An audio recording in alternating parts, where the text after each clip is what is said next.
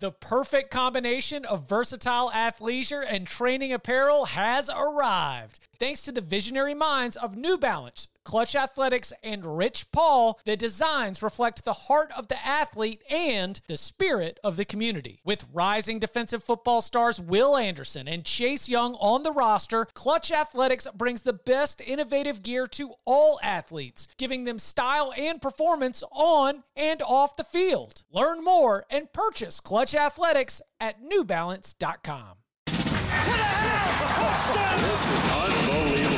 Welcome back to the Cover 3 podcast with your hosts, Danny Cannell, Chip Patterson, Barton Simmons, and Tom Fornelli. It's your call for the best college football coverage, from National Signing Day to the National Championship and everything in between. CBS Sports presents the Cover 3 podcast. And welcome back to the Cover 3 podcast here on CBS Sports. That's Barton Simmons, that's Tom Fornelli, that's Danny Cannell, I'm Chip Patterson, and we are here for the first of two mega jam-packed win totals episodes.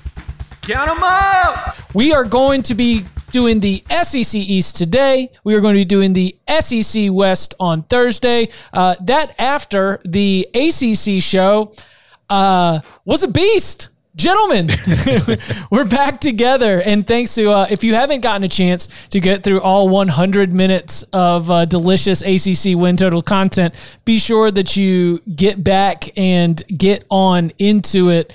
You can always just come back to it, just hit pause, then go in and go about your business, come back to it for your afternoon walk or your afternoon workout, whatever you got going on.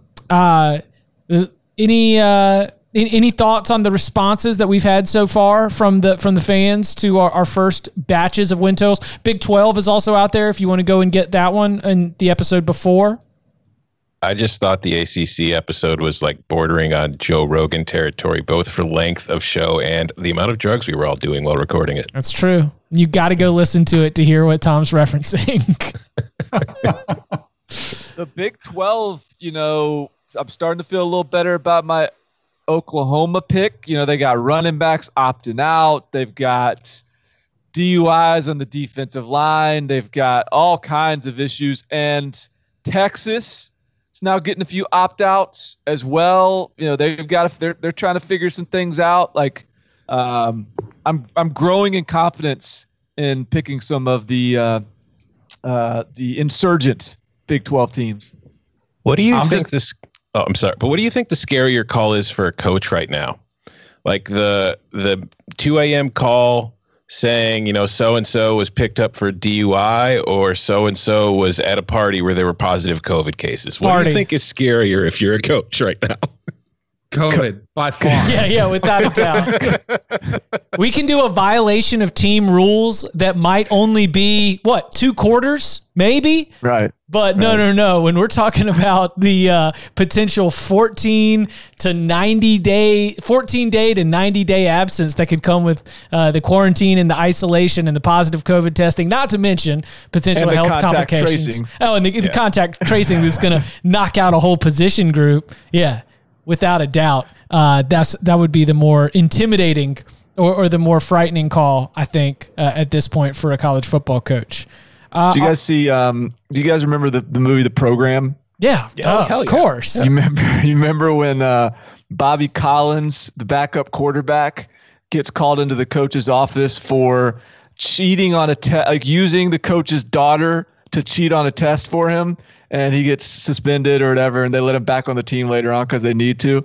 Yes. I think if Bobby Collins had thrown a party and invited Darnell Jefferson and Joe Kane, and they just sort of chilled out for a night, sharing beers, that would probably draw the ire of Coach Winters even more than his daughter cheating on a test. The program was based on, right? Yes. Florida State. Florida State. ESU, FSU, a little similar color scheme there. What was the quarterback's number? 13. What was his name? Kane, all you do is add on 2 L's. I mean, I may or may not have been laying in the middle of the Pensacola Avenue with my Sports Illustrated in the middle of the road. Maybe that may or may not have happened. Dancing riding with my trains on motorcycle. train tracks.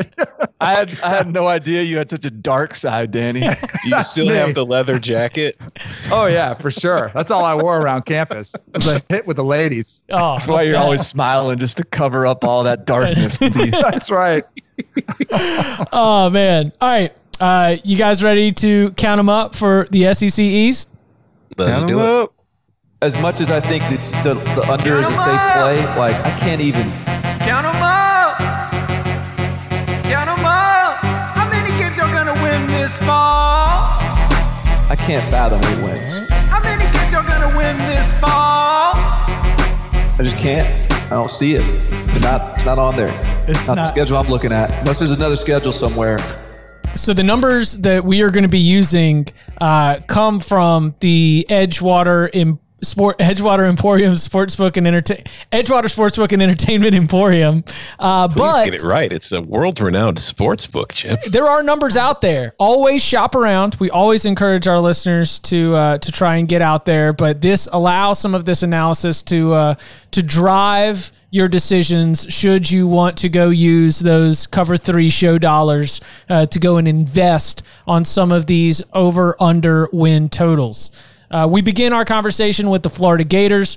The Florida Gators, they are facing a schedule that, in addition to the regular SEC East slate, they go to Ole Miss, they go to Texas A&M, and then they have that rivalry game against LSU at home. They also draw Arkansas at home, which led me to one of my big takeaways from this Florida schedule. And this is not the Georgia homer in me. I promise it's not the Georgia homer in me. But is Florida schedule just Charmin soft? Like, did they get the best draw from this? This is ridiculous. I cannot believe the crooked SEC is just paving the way for Dan Mullen and the Florida Gators to try and relive the dream of the mid-2000s and just walk right into Atlanta. This is absolutely ridiculous. Florida they just get to sit there and, like, you get in Arkansas.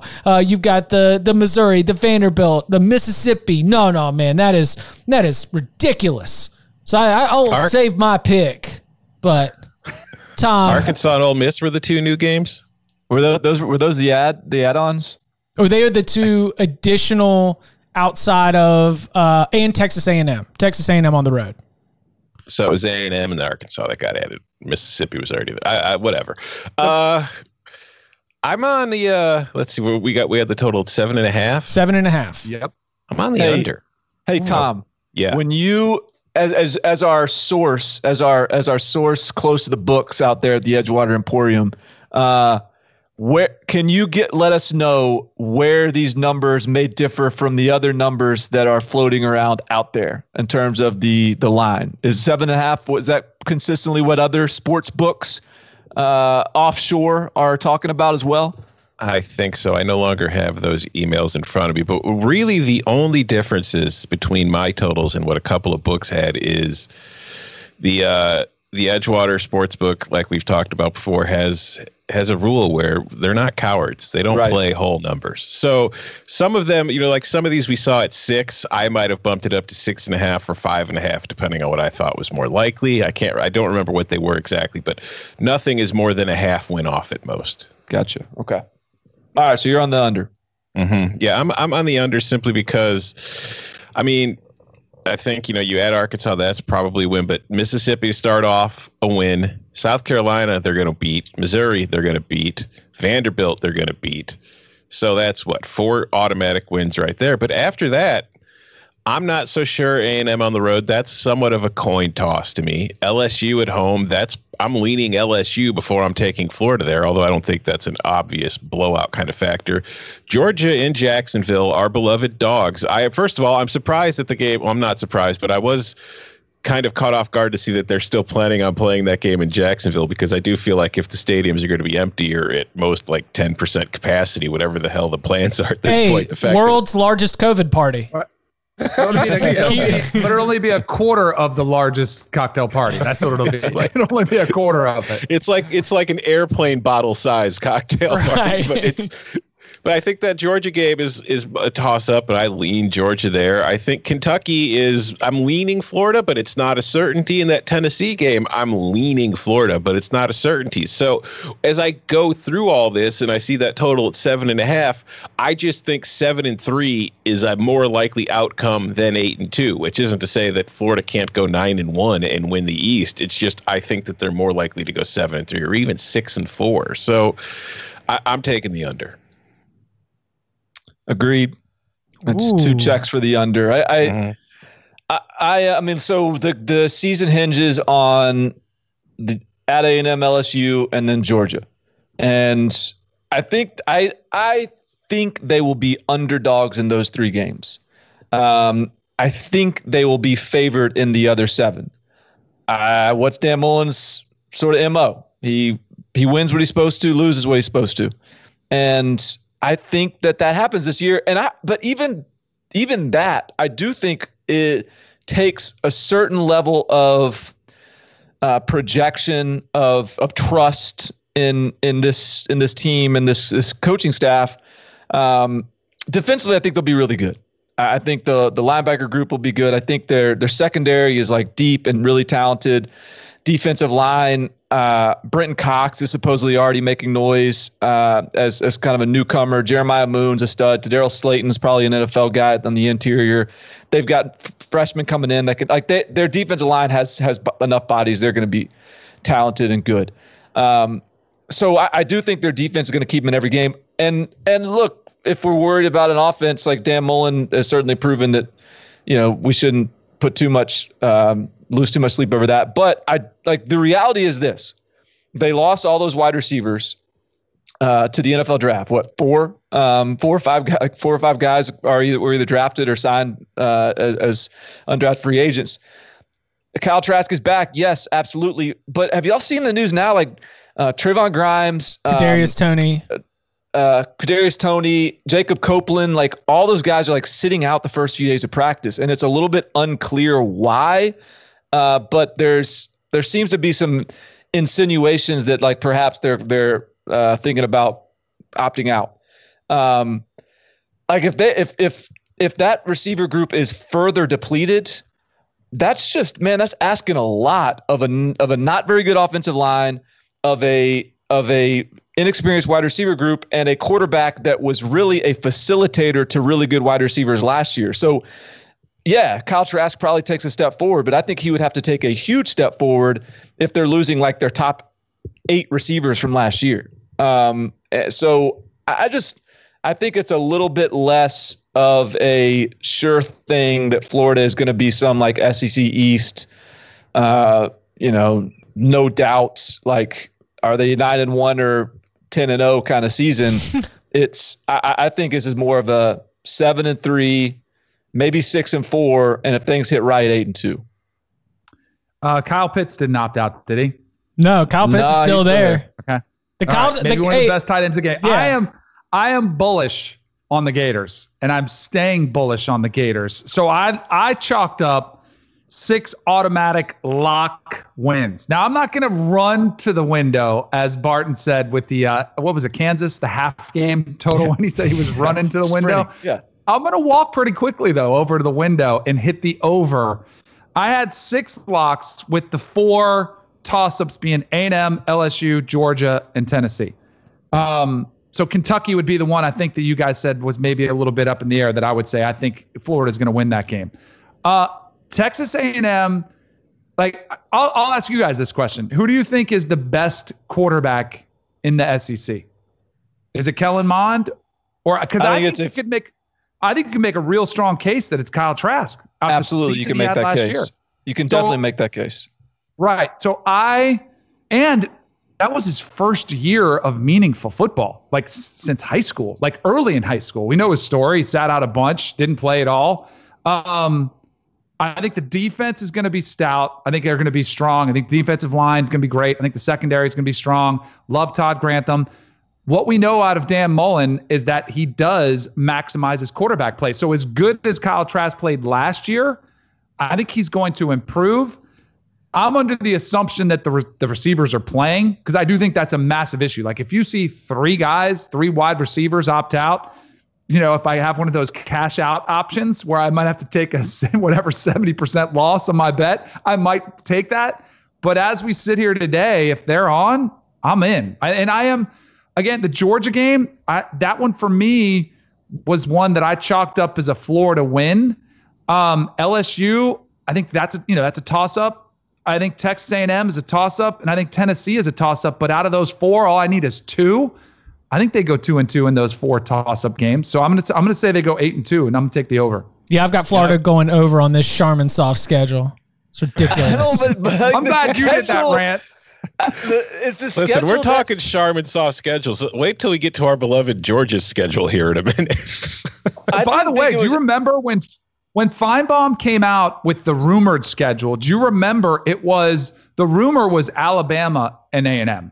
And when I heard that, I've sent out a tweet and I was like, hey, I'm flipping my SEC East pick. I'm going to take Georgia.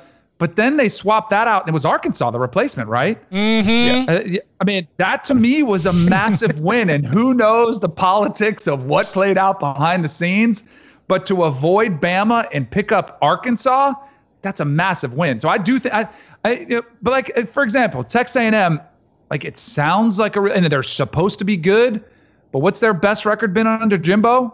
Like it's not like they're world beaters. They still have to prove that they're this upper tier SEC West team. They've been middle tier, and I think that Florida has been upper tier SEC as a whole. So I think they're going to win 2 out of their 4 toss-up games, and they'll get to 8. I think that you could, going back to the argument about Kyle Trask being the best QB in the SEC, I think that argument is legit, and I think it could be made pretty well. But I also, going back to what you were talking about, Barton, with concerns about this team, particularly on the offensive line, I know I've mentioned this in the past.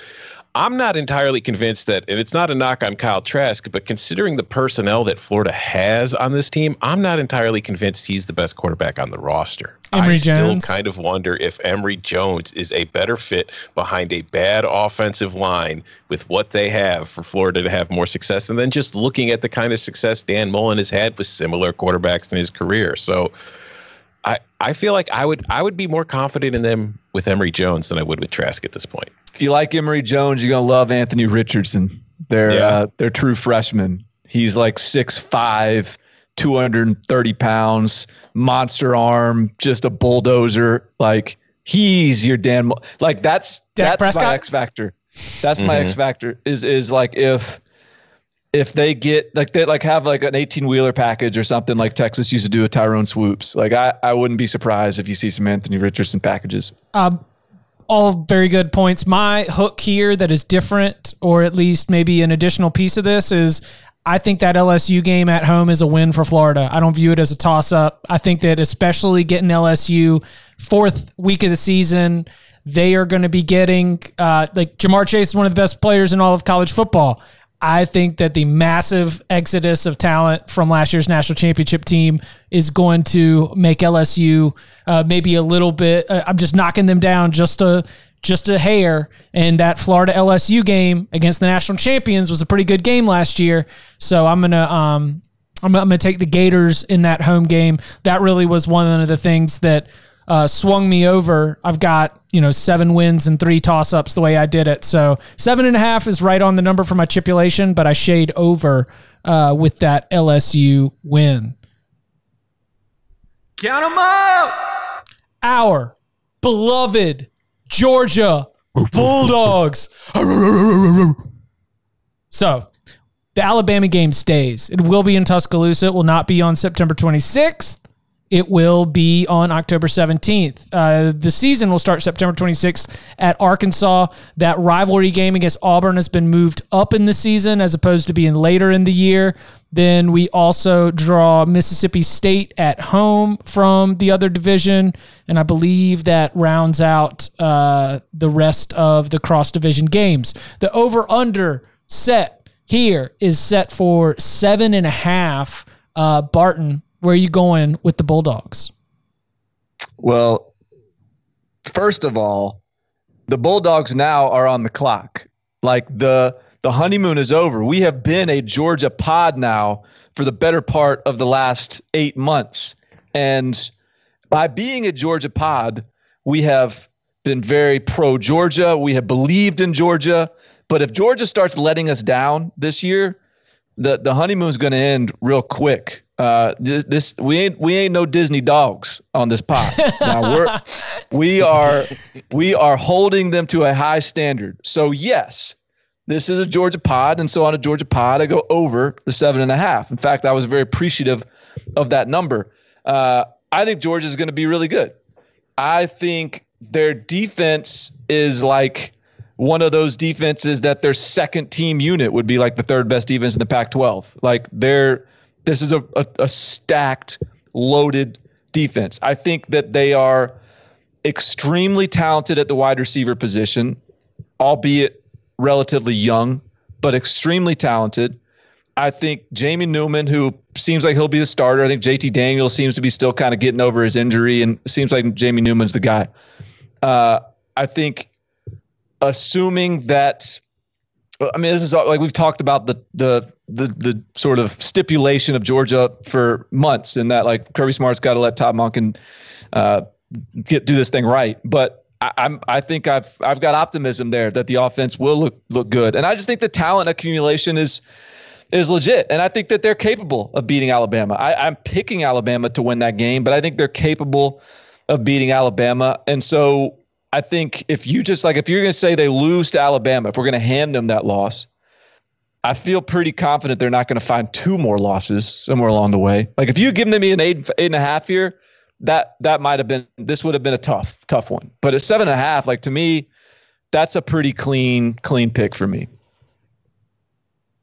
All right, I'll be the balance, I guess, for the Georgia love that's on here. I think it's serious. Early, like this is a couple months ago on HQ, CBS Sports HQ, I had my pick as to win the SEC East was Florida. And I got a lot of shade from Georgia fans, so I'll balance it out. But I'm going to take the over too because of the win total. Like I was actually shopping around and looking around. I saw 8. And if you would have said 8.5, I would have taken the under all day long. But the same philosophy I think that I'd use with Florida, because I see 6 locks, automatic wins. I think we all would agree on that. And then the 4 toss-ups, I think are tougher than Florida's 4 toss-ups. You know, the 4 toughest games. Like they might beat Alabama, but they'll be underdogs. I think the Florida Gators are better, so I'm kind of leaning that way to pick to Florida to win that one. Tennessee, I put as one, but like Tennessee's an unknown. I still would give that W to Georgia, even though I don't think it's a lock. And then Auburn's kind of the enigma, like, Auburn every year, like, what are you going to get? So I still think I've taken the same philosophy. I think they'll get 2 out of their 4 kind of toss-up like games. The reason I picked against them in the SEC East before we knew the season was going to be adjusted was there's so much optimism around Jamie Newman. And I think there should be, but I just feel like we've had such a string of successful quarterbacks with, Kyler Murray transferring to Oklahoma, Jalen Hurts transferring to Oklahoma, Joe Burrow transfers to LSU. And what do you see? Massive success stories, and they're great. I think people are plugging in Jamie Newman into a system which hasn't been great. And I know they have Monken coming in, but I think there's going to take some time. 3 offensive linemen are gone to the NFL, and they were really good offensive linemen. The receiving core was young. They should get better. They're going to have talent around them. I don't have as much confidence that this offense is going to be able to and if you look at what Kirby has done and what his MO has been, he's created a version of Alabama East, right? Mm-hmm. Outstanding defense. Don't screw it up offensively. And Jake Fromm was great at that. But Nick Saban learned, hey, I have an awesome defense every year. I got to put up points. And I feel like Kirby's trying to evolve to that way, but I have to see it before I buy into Georgia as just, hey, this because I like the hire. I like getting a little bit more explosive and having more of a 2020 mindset offensively, but I got to see it before I buy into it. But I'll take the over regardless because it's at 7.5. I am also on the over. I've got it as 8 wins. And Alabama, I think, is a toss-up. I think that Georgia can go into Tuscaloosa and win in regular season. I think it is more likely that Georgia wins in Tuscaloosa during in the regular season in the fourth week of a crazy hastened start to the year than it is that Georgia necessarily is able to get over on Alabama in an SEC championship game. I've got Florida as my other toss-up, and then because of talent accumulation and because of the best defense in the country, and like I think that while Nick Saban and Alabama have embraced, especially with the arrival of Tua Tagovailoa, a more modern approach on offense, it's also come at the same time as a slight step back defensively. And I think that this Georgia defense probably lines up with the Alabama defense of 2015 that allowed undrafted Jacob Coker and 42 carry per game Derrick Henry to be able to carry the offense. And while there is not a Derrick Henry Heisman contender back right there, Zeus is still pretty good. And I think that they're still going to be able to have an offense that, even if they don't make the full transition into something that's more modern and up-tempo or spread or whatever the evolutions or wrinkles that Todd Monken puts in, I even still think a pro-style, old-school Georgia approach with this defense could get them to 8-2. So at 7.5, I will be taking the over. Chip, hit the Latifah. Oh, yes. It makes me happy.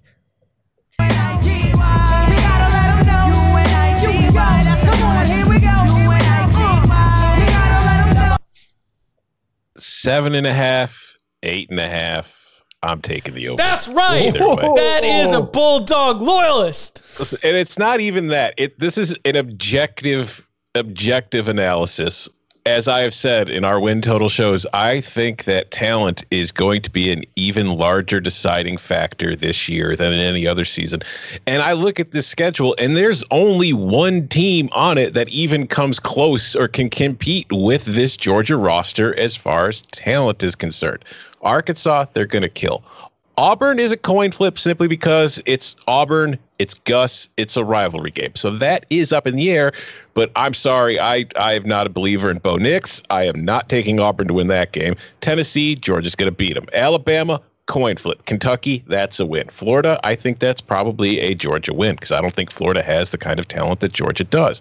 Mizzou, a win. Mississippi State, a win. South Carolina, a win. Vanderbilt, a win. I think this is a 9-1 team.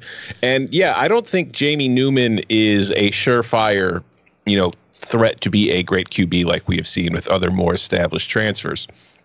But I've also seen Todd Monken take some pretty mediocre, average-ass quarterbacks and put together some very excellent seasons with them. And Jamie Newman and JT Daniels are far and away the most talented quarterbacks I think that Monken's ever had a chance to work with in an offense. And then you mentioned those young receivers, Danny. That's very talented receiving core that's kind of gained some experience and I think is on the precipice of having a huge season and some breakout studs in this offense.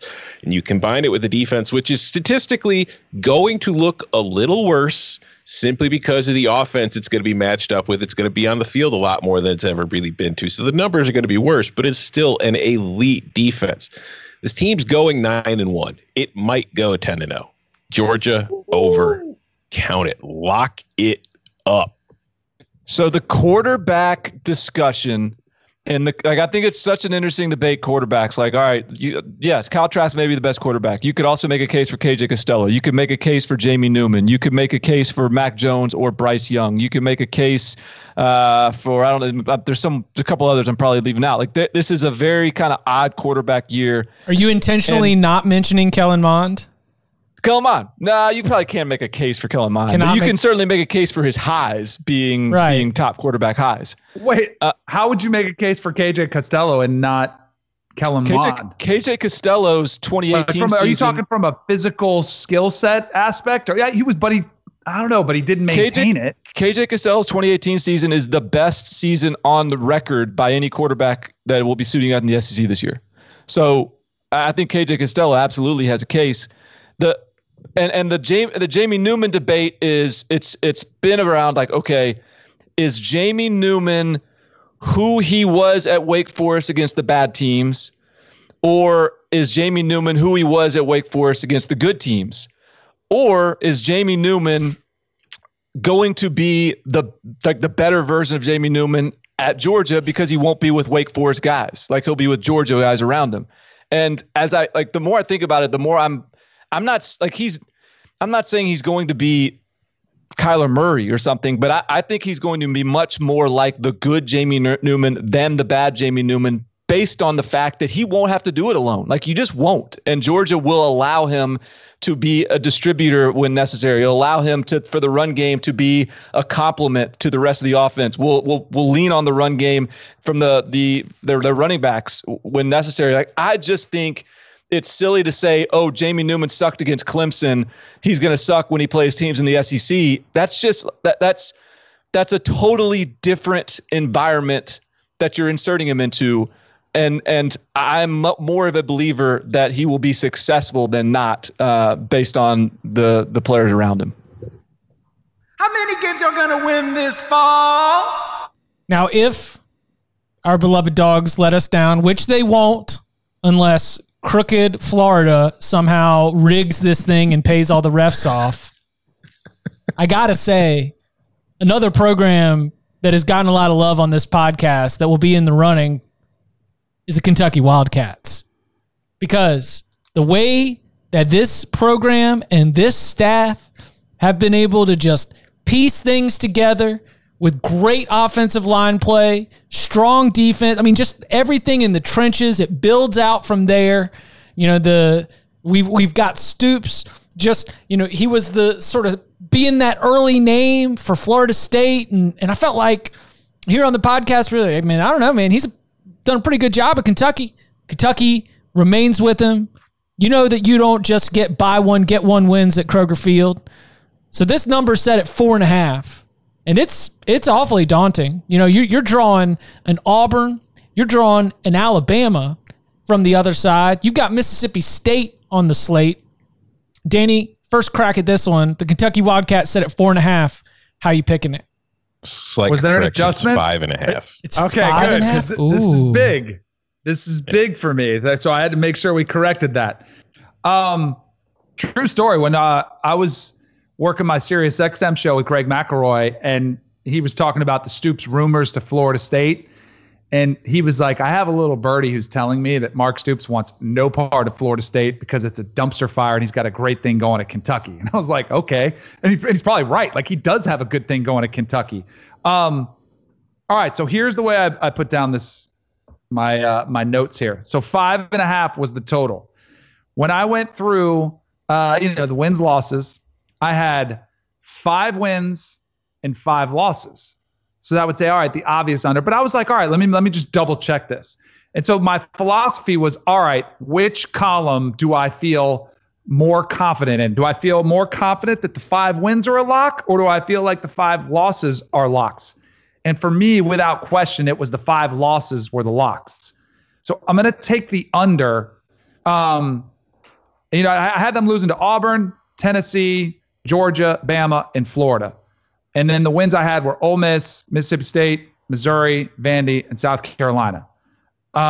Which again, I don't know. They could shock. I mean, Terry Wilson's back, another year matured. It was funny. We didn't mention him in the best quarterbacks. I mean, 66% completion percentage. Been got missed last year. Eddie Grant, this staff did a phenomenal job maximizing what they had in Lynn Bowden Jr. last year. Like, that was one of the best, not only individual performances carrying a team from the wide receiver switching to quarterback, but just the play there. The offensive line returns 4 out of 5. They're going to be stout along the offensive line. They got a young defensive line.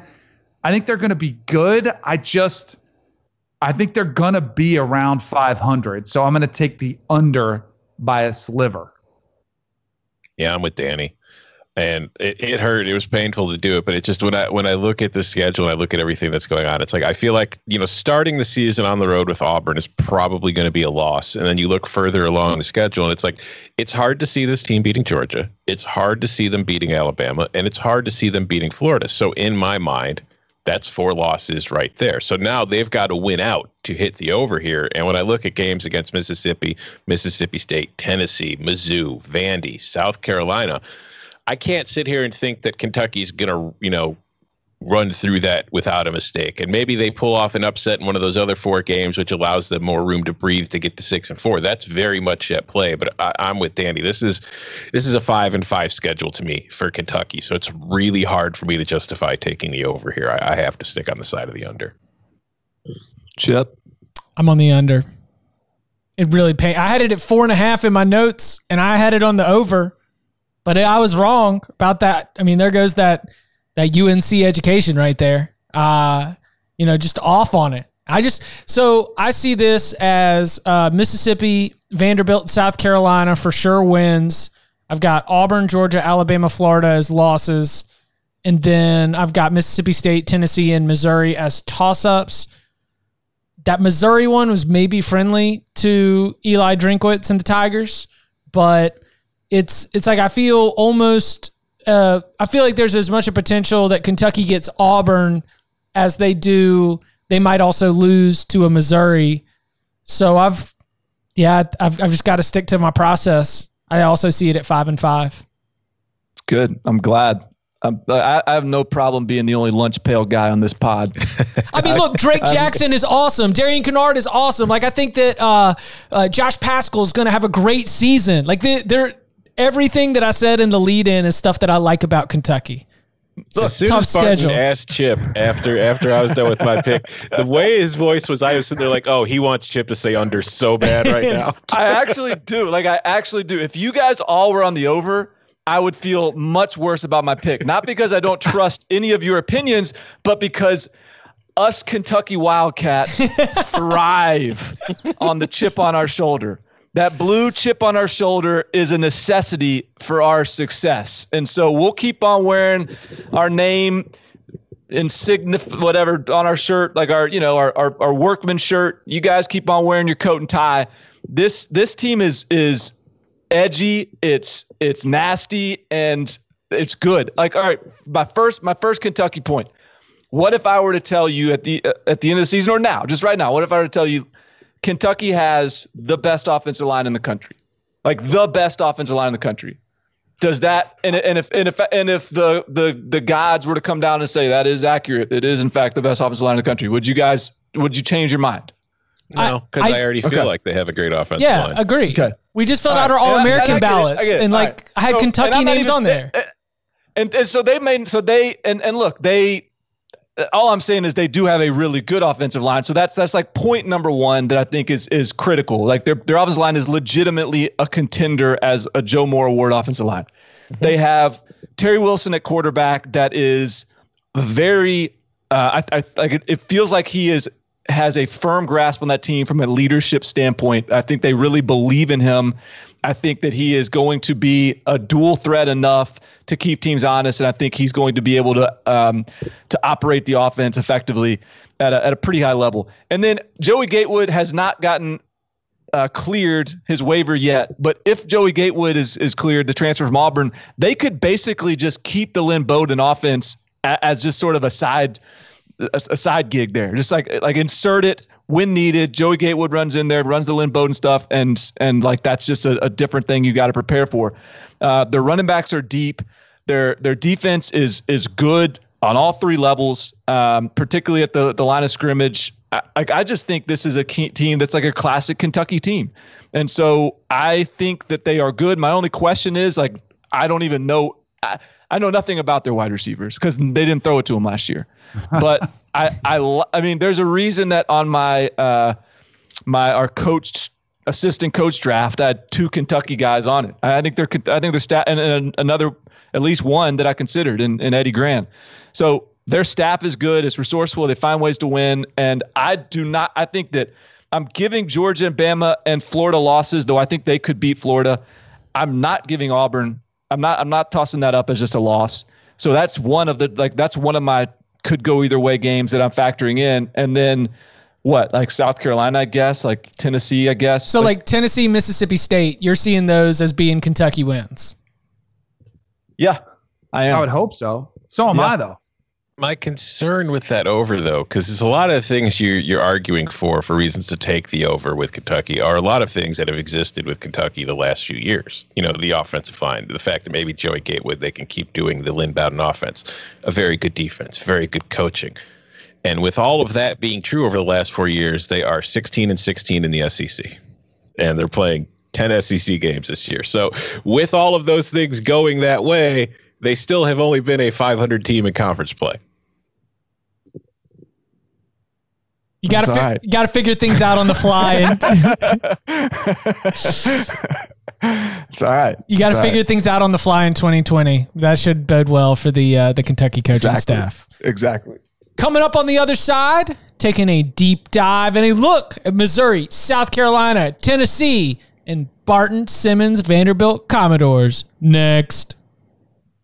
The all-new Hyundai 2024 Santa Fe is equipped with everything you need to break free from the dull work week and embark on an adventurous weekend with your family. The all-new Hyundai Santa Fe's features ensure that you can take on any adventure. What kind of features? Well, how about the available H-Track all-wheel drive so you can take on the dirt trails and kick up some mud?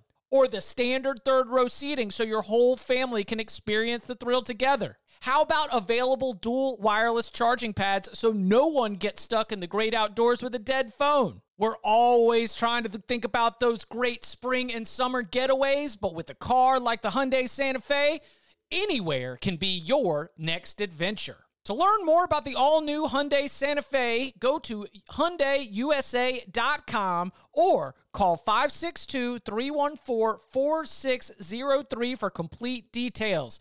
Learn more about the all-new Hyundai Santa Fe at HyundaiUSA.com or call 562-314-4603 for complete details.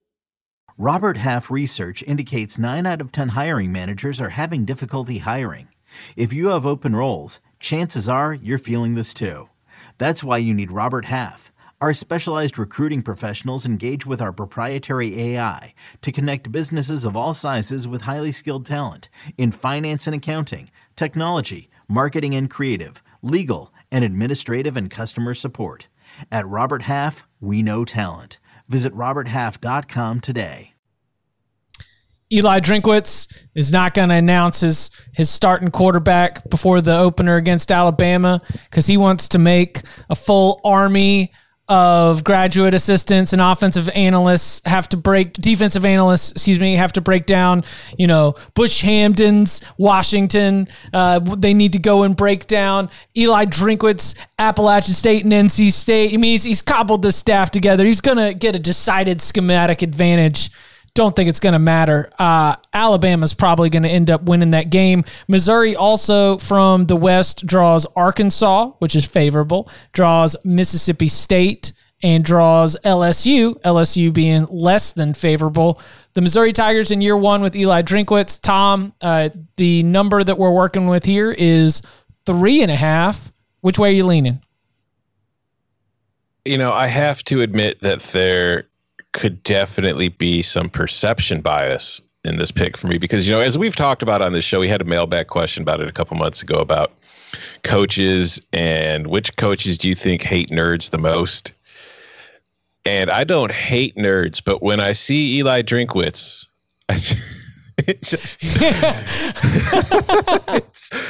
there's a perception that I get when I see Eli, who apparently is very smart and is a very good football coach. He's gotten the head job at Missouri for a reason, not because he doesn't know what he's doing. It's just when I see Eli Drinkwitz and I look at the SEC, it is just hard for me to imagine Eli Drinkwitz winning a lot of games in the SEC, particularly in his first year. Maybe in year 2 or 3 when he gets the lay of the land and he finds some small advantages he could take advantage of. That's the season it happens. But not in year 1.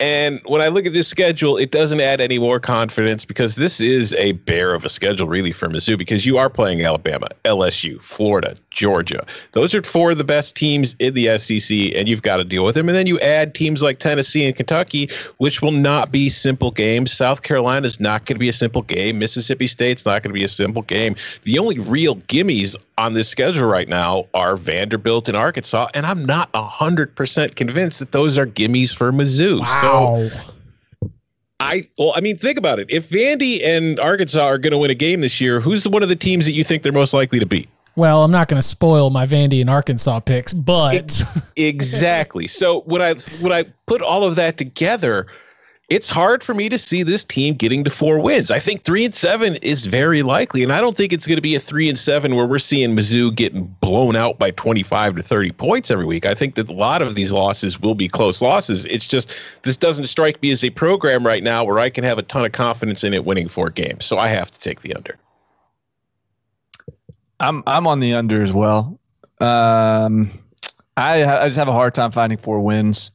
I thought I was a little bit more confident in Missouri until I dug a little bit, and I think it's fortunate for Missouri that Eli Drinkwitz is an offensive coach. And I think he's a really good offensive coach, and I think that perhaps it's not as bad as it looks because he's gonna fix some things, but it doesn't look great to me on offense in particular. I mean, the offensive line isn't great. Last time we saw Sean Robinson, he was a turnover machine. I still assume he's the quarterback, and if he's not, then I feel like that's an even worse sign. The running backs I kind of like. Larry Roundtree and Tyler Beatty, I think, are good players, but receivers, like pretty much everyone's gone from last year. Mm-hmm. That group even kind of underachieved as it was, and so. While I think there's good players on all 3 levels, especially at the linebacker position on defense. Like I just don't see a team that's equipped for a 10-game SEC schedule. Maybe this was a team, with an 8-game SEC schedule, and they get some confidence in the non-conference, and they can rest up, lick their wounds a little bit here and there. They can catch someone, but. I think this is a tough first year for Eli Drinkwitz. I'm on the under. I see 4-6 as the absolute best result, and I think 2-8 is not something that would be totally crazy here. So for Missouri, I'm also on the under right here. You mentioned the linebackers. Nick Bolton's one of the best linebackers in the country. The defense could still be a group that's going to be able to keep them in and competitive against teams like a Tennessee, a Mississippi State, a Kentucky, a South Carolina. But I only see Vanderbilt and Arkansas as 4 sure wins. So I've got 2-8. And I've got 3-7, and then like 4-6 seems like a best case scenario. So at 3.5, I'm also on the under. What is it? The Latifah we're hitting?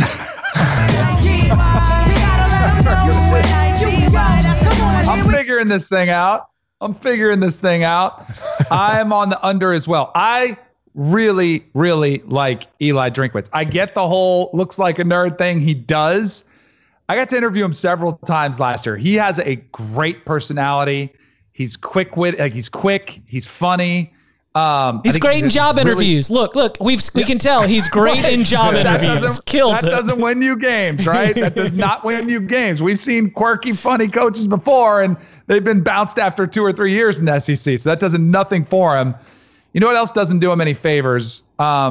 Is the pandemic. Like, I think new coaches with only 4 offensive starters returning, with a question at quarterback, defense should be okay. But like, I think there's going to be a learning curve that is already a challenge to take over a new program and, implement a new system. When you have very little spring practice, when you have very little in-person coaching, on-field coaching, like just all the issues that they've been dealing with, it's like one more hurdle that you're going to have to overcome.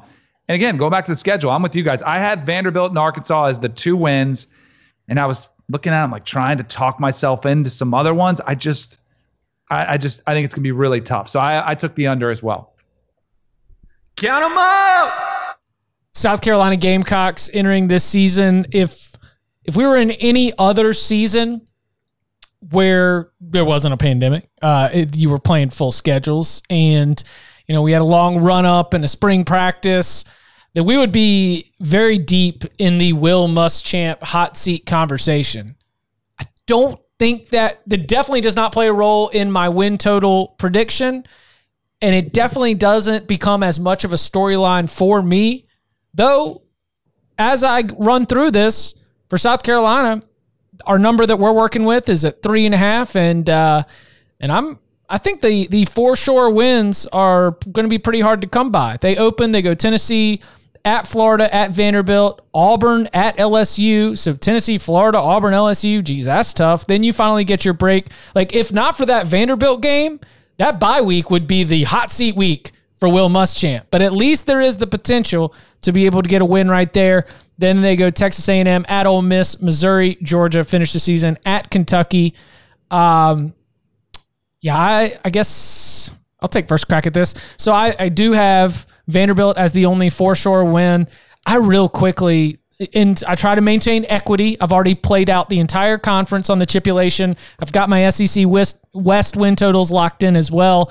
And I've got 6 losses here for the Gamecocks, with the 3 toss-ups being like Texas A&M, because sure, and we'll get to Texas A&M in our next show, but hey, Texas A&M's like ceiling and floor, the way I see it this year. It's like very, very wide difference between those two. Mississippi State I see as a toss-up. Missouri as I see as a toss-up.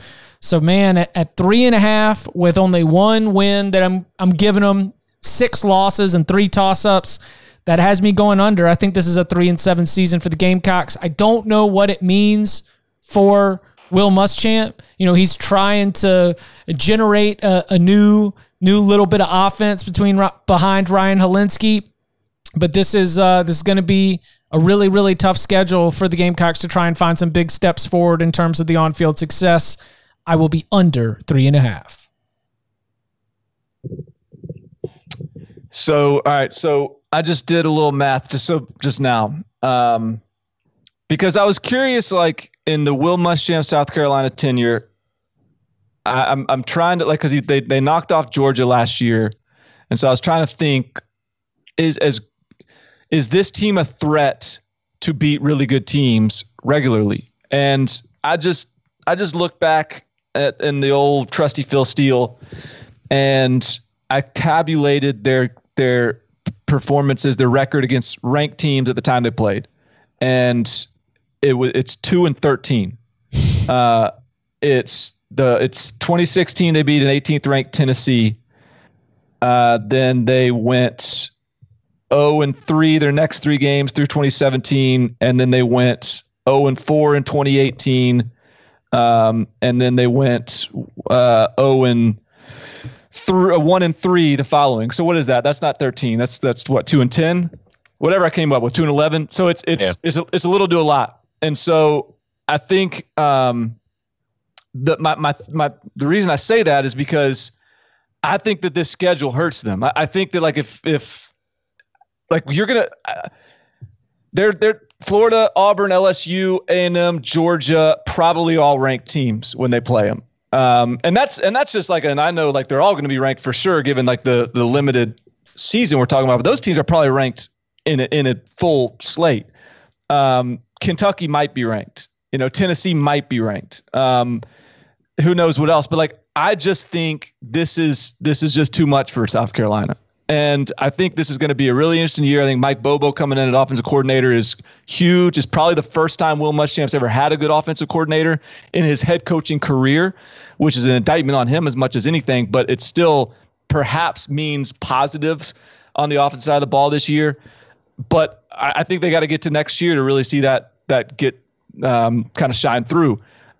Colin Hill sounds like he might end up winning the job, the Colorado State transfer, who knows Mike Bobo's system.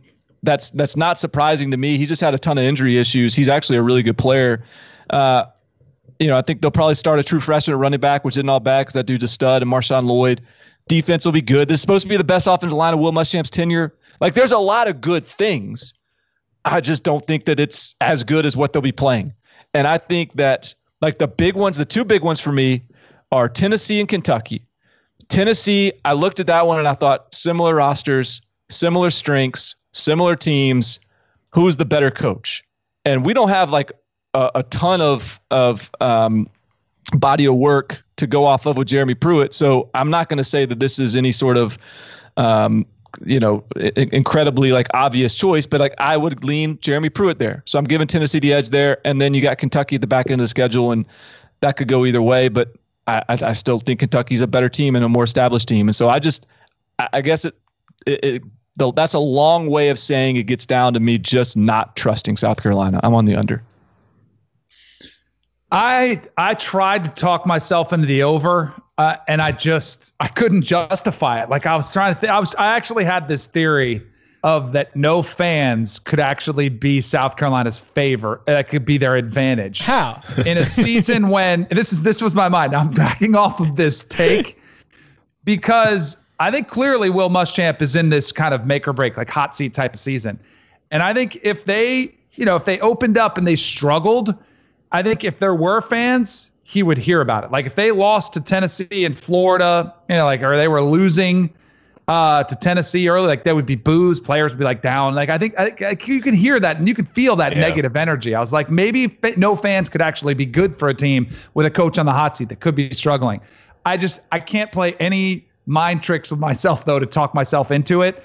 I saw 6 locks in the loss column, 4 toss-ups. I had 2 wins against Vandy and Missouri, and then my 2 kind of toss-up ones. I am more bullish on Tennessee. Like, true, all those things that Barton was just laying out about South Carolina, Tennessee, what's the difference? I think there's a massive difference, and it's momentum. Like, one team is headed the right direction, one's headed the wrong. And and I know like the analytical nerds hate it.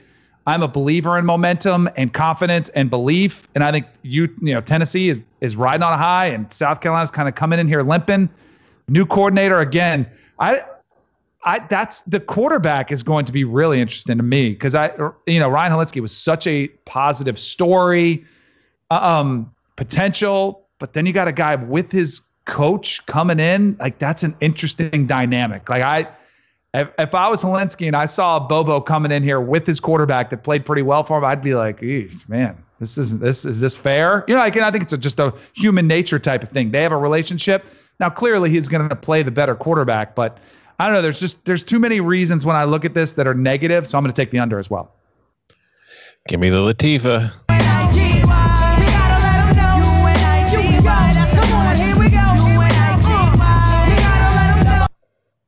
I don't really have a whole lot to add because it's like Barton and Danny, you guys have just kind of nailed it on the head.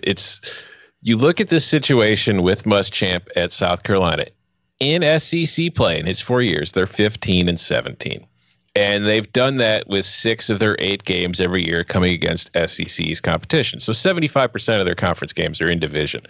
But when Will took over that job, we could make the argument that he inherited a program from Spurrier that was in a better spot than teams like Tennessee and Kentucky were at that time. But in the 4 years since that started, Kentucky and Tennessee have trended up, and South Carolina's been going the other way. So whereas now you used to be able to think, okay, Tennessee's a game that they can win, Kentucky's a game they can win, Missouri's a game they can win. I don't have that confidence that any of those games are like games where I feel like really comfortable saying, oh yeah, South Carolina's going to win that one more often than not. So I can't take the over. It's got to be an under. I don't think it's going to be a very fun year for the Gamecocks. But Will Muschamp in this position, I don't think you can make a move on a head coach. No, I think he'll be safe because of it. But hey, who knows? I mean, if they go 2-8, I don't know if the situation's going to save them. I don't know, man. What if this is, no one's making moves? Will Muschamp, I don't know what his buyout's down to at this point. But, what if Louisiana, Lafayette over there has another big-time Sun Belt season? Billy Napier. This is your chance to go unimpeded and go grab Billy Napier. I don't know, man. They do that. So Barton, did you throw this into my head that you maybe had tapped an industry source who suggested that it might actually be feeding season with the idea that not many schools are going to be willing to pony up buyouts, and if you are, you might have first pick in the draft? Right. Well, yeah, like not that it will be feeding season, but just that, yes, if you do have the courage the financial to deal courage. with the financial courage, yeah, then you might just get, the number 1 pick. And it's an interesting gamble to try to play. It's fascinating. If you're in that position and you're a South Carolina fan, Like the worst thing you could have happen is a 4-6 where there's not 5-5. a lot of backing to get him out of there. You know what I mean? Like then it could be harder to financially endure that. But if you're 2-8, whoever's ready to cut the checks is ready to cut the check. Like let's move on. So like it's kind of like a tanking situation in the NBA where it doesn't do you any good to just be okay. You want to either be really good or really bad this year if you're South Carolina. How many games y'all gonna win this fall? Tennessee Volunteers, rough start to the season, finished really, really strong. They followed it up by locking in a top 20 class in 2020, and they've spent a lot of this summer putting up some great headlines for the work they're doing on the recruiting trail in 2021. And it brings us back to sort of the immediate future where you've got one of the best offensive linemen in the country in Trey Smith. You've got a potential burgeoning star in Henry Toto at linebacker going into his sophomore year after an all-freshman season. We mentioned the ups and downs. Like this is a team that is on the escalator on the way up. 5.5 is the number that we are using here. Tom, which way are you leaning for the Vowels? I do not have a lot of confidence in this pick on either side. And truth be told, you might remember that earlier this spring, before everything went to hell, we were asked to do a post, Chip, on picking like a major upset for the season. And I, at that point, had chosen my upset to be Tennessee, finally ending its losing streak to Alabama based on the fact that the original schedules had Tennessee going into that game with a bye, whereas I think it was Alabama's 8th consecutive game, and I can't remember who they were playing the week before, but it was a big game, and then the game afterwards was a pretty big game as well. So I thought maybe Alabama kind of tired, worn down in a bad sandwich spot, Tennessee finally jumps up and gets them. Well, that's no longer the case with the schedule, though Alabama does play Georgia the week before. But I'm still taking Tennessee to beat Alabama because, damn it, I am a man of my conviction. And with that, that is my 6th win on the schedule for Tennessee. So I'm going over again. Not a ton of confidence, but I got to stick with it. They're getting 6 wins, baby. Get it aggregated. Tom Fornelli. Wes Rucker, are you listening? Any context when you do. Just put it in the headline.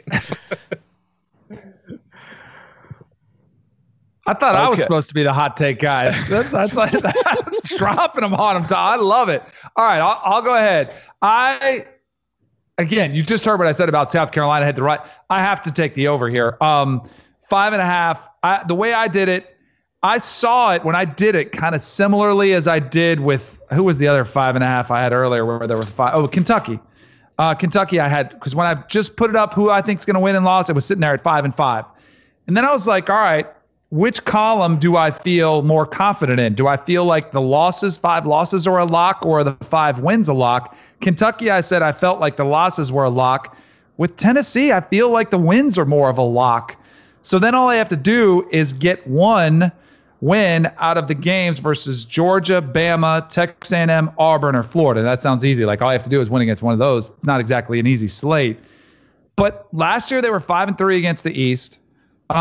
We know about the momentum they finished the season with. 5 wins, got the win against Indiana in the bowl game.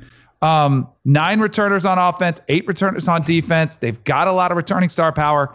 Jarek Guarantano's got to get better. It feels to me like he's been there 18 years. It feels like he's been there forever. I would assume he's going to get better. And, for Tom to say that, like, they had Bama on the ropes before he, had the knucklehead move and tried to, call his own number, which sounds great in theory. And then it goes 99 the other way and the game completely flips on his head. But, and as bad as this was early last year, you got to give Jeremy Pruitt for holding this team together, for keeping guys invested, for not letting them quit. And I think this team is carrying the momentum. And I, for a long time, made fun of Tennessee fans for getting all excited and saying this is going to be the year. I actually think this is going to be a year where if there was a who could surprise not named Florida or Georgia, I would say give me Tennessee. No question. Now, I'm not willing to go emphatically enough and say, well, yeah, they're going to win the East. But if you said, who would your surprise team be if you had to pick one, I would take Tennessee every single time. So this was a tough one for me. So coming into this pick, I have, I think, 3 unders and 2 overs. I don't want to give away my Vandy pick for everyone that's sitting on the edge of their seat waiting for that one. But I have underwritten on my sheet, but I feel like, potentially 4, maybe 5 unders. Someone's got to have a good year. And I just look at Tennessee's schedule. My problem with Tennessee is I see Missouri, I see Arkansas, I see Vanderbilt as wins. Right. I don't know. I don't know that any other game you can just confidently say is a win. So I do think that they will have had to make strong progress, like legitimate big strides, to get to the point where we can just start penciling in wins over South Carolina, wins over Kentucky, wins they got Auburn and A&M. These are all tough games, plus the Alabama, plus the Georgias. So I think 6-4 would constitute a massive win collectively on this season for Tennessee. I think I've gotten there. I'll go ahead and play the 6-4. I'll take the over, but I don't feel confident in it because I still look at the offense and Cade Mays waiver isn't granted. Still a good offensive line, but that would have helped to have Cade Mays in the mix. I still don't think they have a ton of really dynamic weapons at wide receiver. I still don't really trust the quarterback. Running back, I think they'll be good. I think Eric Gray is legit. Defensive line, or our defense in general, I think is going to continue to be a good unit, but I'm not there yet where I'm can confidently scream over, but I guess I'm leaning that way. I need to slow down Latifah because that was so unenthusiastic. UNRGY, UNRGY. I mean, I'm on the over here. I do think that you can pencil in South Carolina as a win, throw it on there with Missouri, Arkansas, Vanderbilt. And so can this Vols team get 2 of Kentucky, Texas A&M, Auburn, Florida? It's weird to say, but it's definitely not my Georgia homerism showing, but I think the Florida game's a win. I think Tennessee end of the season, if they get there, that game is going to be in Knoxville. We'll see where both teams' head is at, whether the East is clinched, whether it's been decided at that point. Are we playing for a spot in Atlanta, or are we playing for pride in a rivalry? So I think that they can get 2 of Kentucky, Texas A&M, Auburn, Florida. I am going to be going with the over on the Tennessee Vols. Count them up! All right. The Vanderbilt Commodores. Over-under set at 1.5. Derek Mason had a pretty tough year last year. I look at the personnel, and I am feeling like this is the second year in a row that we are taking steps down. Now, I could be misreading this depth chart. I could not have the proper scouting reports for who's coming up next, so I'm willing to be proven otherwise. But I feel like the overall trajectory of the talent level has been taking some steps down, and I don't know where the spark is that is going to suggest that we've got a big turnaround on our hands. We've had good players and not been able to find a ton of success at Vanderbilt. I'll go ahead and get this rolling here. I'm going on the under 1.5. Do you know what the most criminal aspect of the SEC schedule this year was, Chip? I know that you believe that it's, rigging it for Florida. Yes. I believe that the most criminal aspect is that they didn't let Arkansas and Vandy play. Mm-hmm. Because when I look at the schedules, and a little bit of a spoiler alert for our West show later this week, I don't look at Vanderbilt's schedule and see a game where I'm super confident that it's going to win. I honestly feel that 0-10 is more likely than 1-9, and both are far more likely than 2-8. So by not letting Vandy and Arkansas play, the SEC has put itself in a situation where it could have 2 winless teams this year. And I just feel like optically that's not going to be great. And so I feel like that they should have done that, but yeah, I'm on the under here because I don't think Vandy's going to win a game. I did. I've got like these notes for every team. Like I've got these like, and like I wrote out like the season, like the games, game by game, and I kind of made a few notes like which games are lost, which games win, and toss up or whatever, and a couple of notes in the margin like next to them about some of the key points. And I mean, call me unprepared, but like I didn't do any of that for Vanderbilt.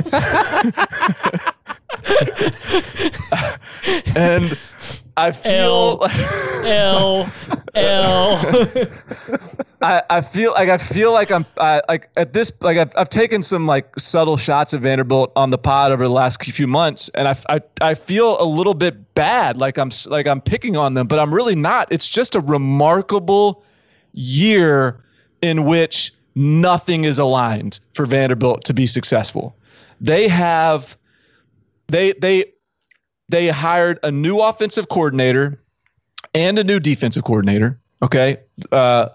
There's been several changes at both positions over Derek Mason's tenure. So this is yet another change at offensive coordinator and defensive coordinator. And I have heard really good things about both. Todd Fitch from Louisiana Tech and the defensive coordinator that was at Auburn back in the day, Ted Roof. And so like they're good coaches, and yet the offense is not only are they changing coordinators, like they're changing entire schemes. Hey, Scout, I'm talking. So Scout is getting upset with your Vandy takes. So like they go from a system that was like a little had some like pro style elements to now it's like I don't even think they have a tight end in their offense anymore. They also have quarterback. Like not only do they have a new starter at quarterback, they're going to be starting one of 4 quarterbacks that were not even on the roster last year. All of that without spring practice, without the same access to these guys during summer workouts. And in addition to that, like the defense, which is supposed to be improved, returns a bunch of guys, has got like a bunch of guys that are opting out. And so not only just like the struggles of dealing with a 10-game SEC schedule if you're Vanderbilt who has to schedule some wins in non-conference, but just in a typical year, this is a brutal task for Vanderbilt. So with all those other things lopped on, I just don't see how they win a game. I really don't see how they win a game. 0-10. 10 returning starters on defense, Barton. Let's go. Take it. Stand up for them. them. Barton. These are all this side of I'm showing you guys my notes for the other schools, and then there's Vanderbilt's very empty, kind of like Barton's as well. That was the only note I had was the returning starters. And then I went through the loss column and it was chalk them up, L after L after L. I am on the under as well. I think they get one win because I was kind of like the 3 possible wins. I was like Ole Miss, Mississippi State, or Missouri. Maybe 0-10 is the likely scenario. This is the worst job at the Power 5 level. I mean, is there any question about that? I don't think there's a worse job to have. Like Rutgers? Kansas. Although but Kansas has at least had a little bit of a history. Like they've at least had some success. I know James Franklin had a couple nice seasons, but Rutgers might be up there. But and Rutgers is the oldest program, so they got that going for them. I just think you have academics. You have academics that are going against you. Yeah.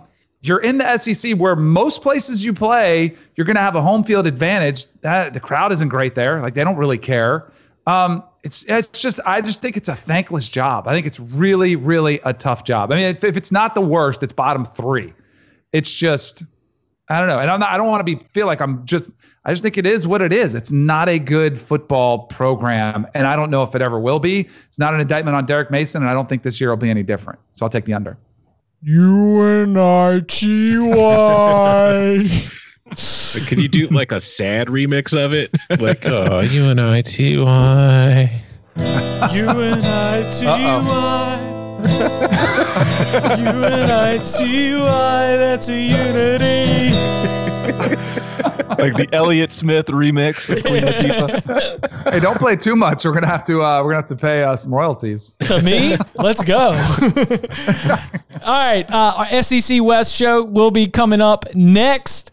So be sure to subscribe if you have not already. He is Danny Cannell. Hold on, before we go, I just want to give us all credit in that we split this up into 2 shows because the ACC show ran so long, and yet we're still well over the hour mark, even for only half the time. We're talking ball, baby. That's right. It feels good.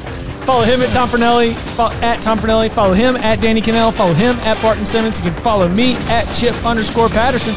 Gentlemen, thank you very much. Thank you, sir.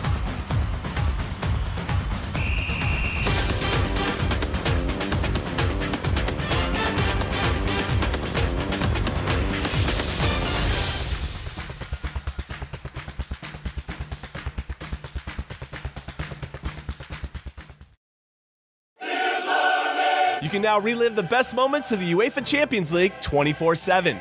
The UEFA Champions League channel is a new 24-hour streaming channel serving non-stop goals, highlights, and full match replays from the world's most prestigious club competition. Reminisce on your favorite moments, legendary players, and brilliant goals with the UEFA Champions League channel streaming around the clock on Pluto TV and the CBS Sports app.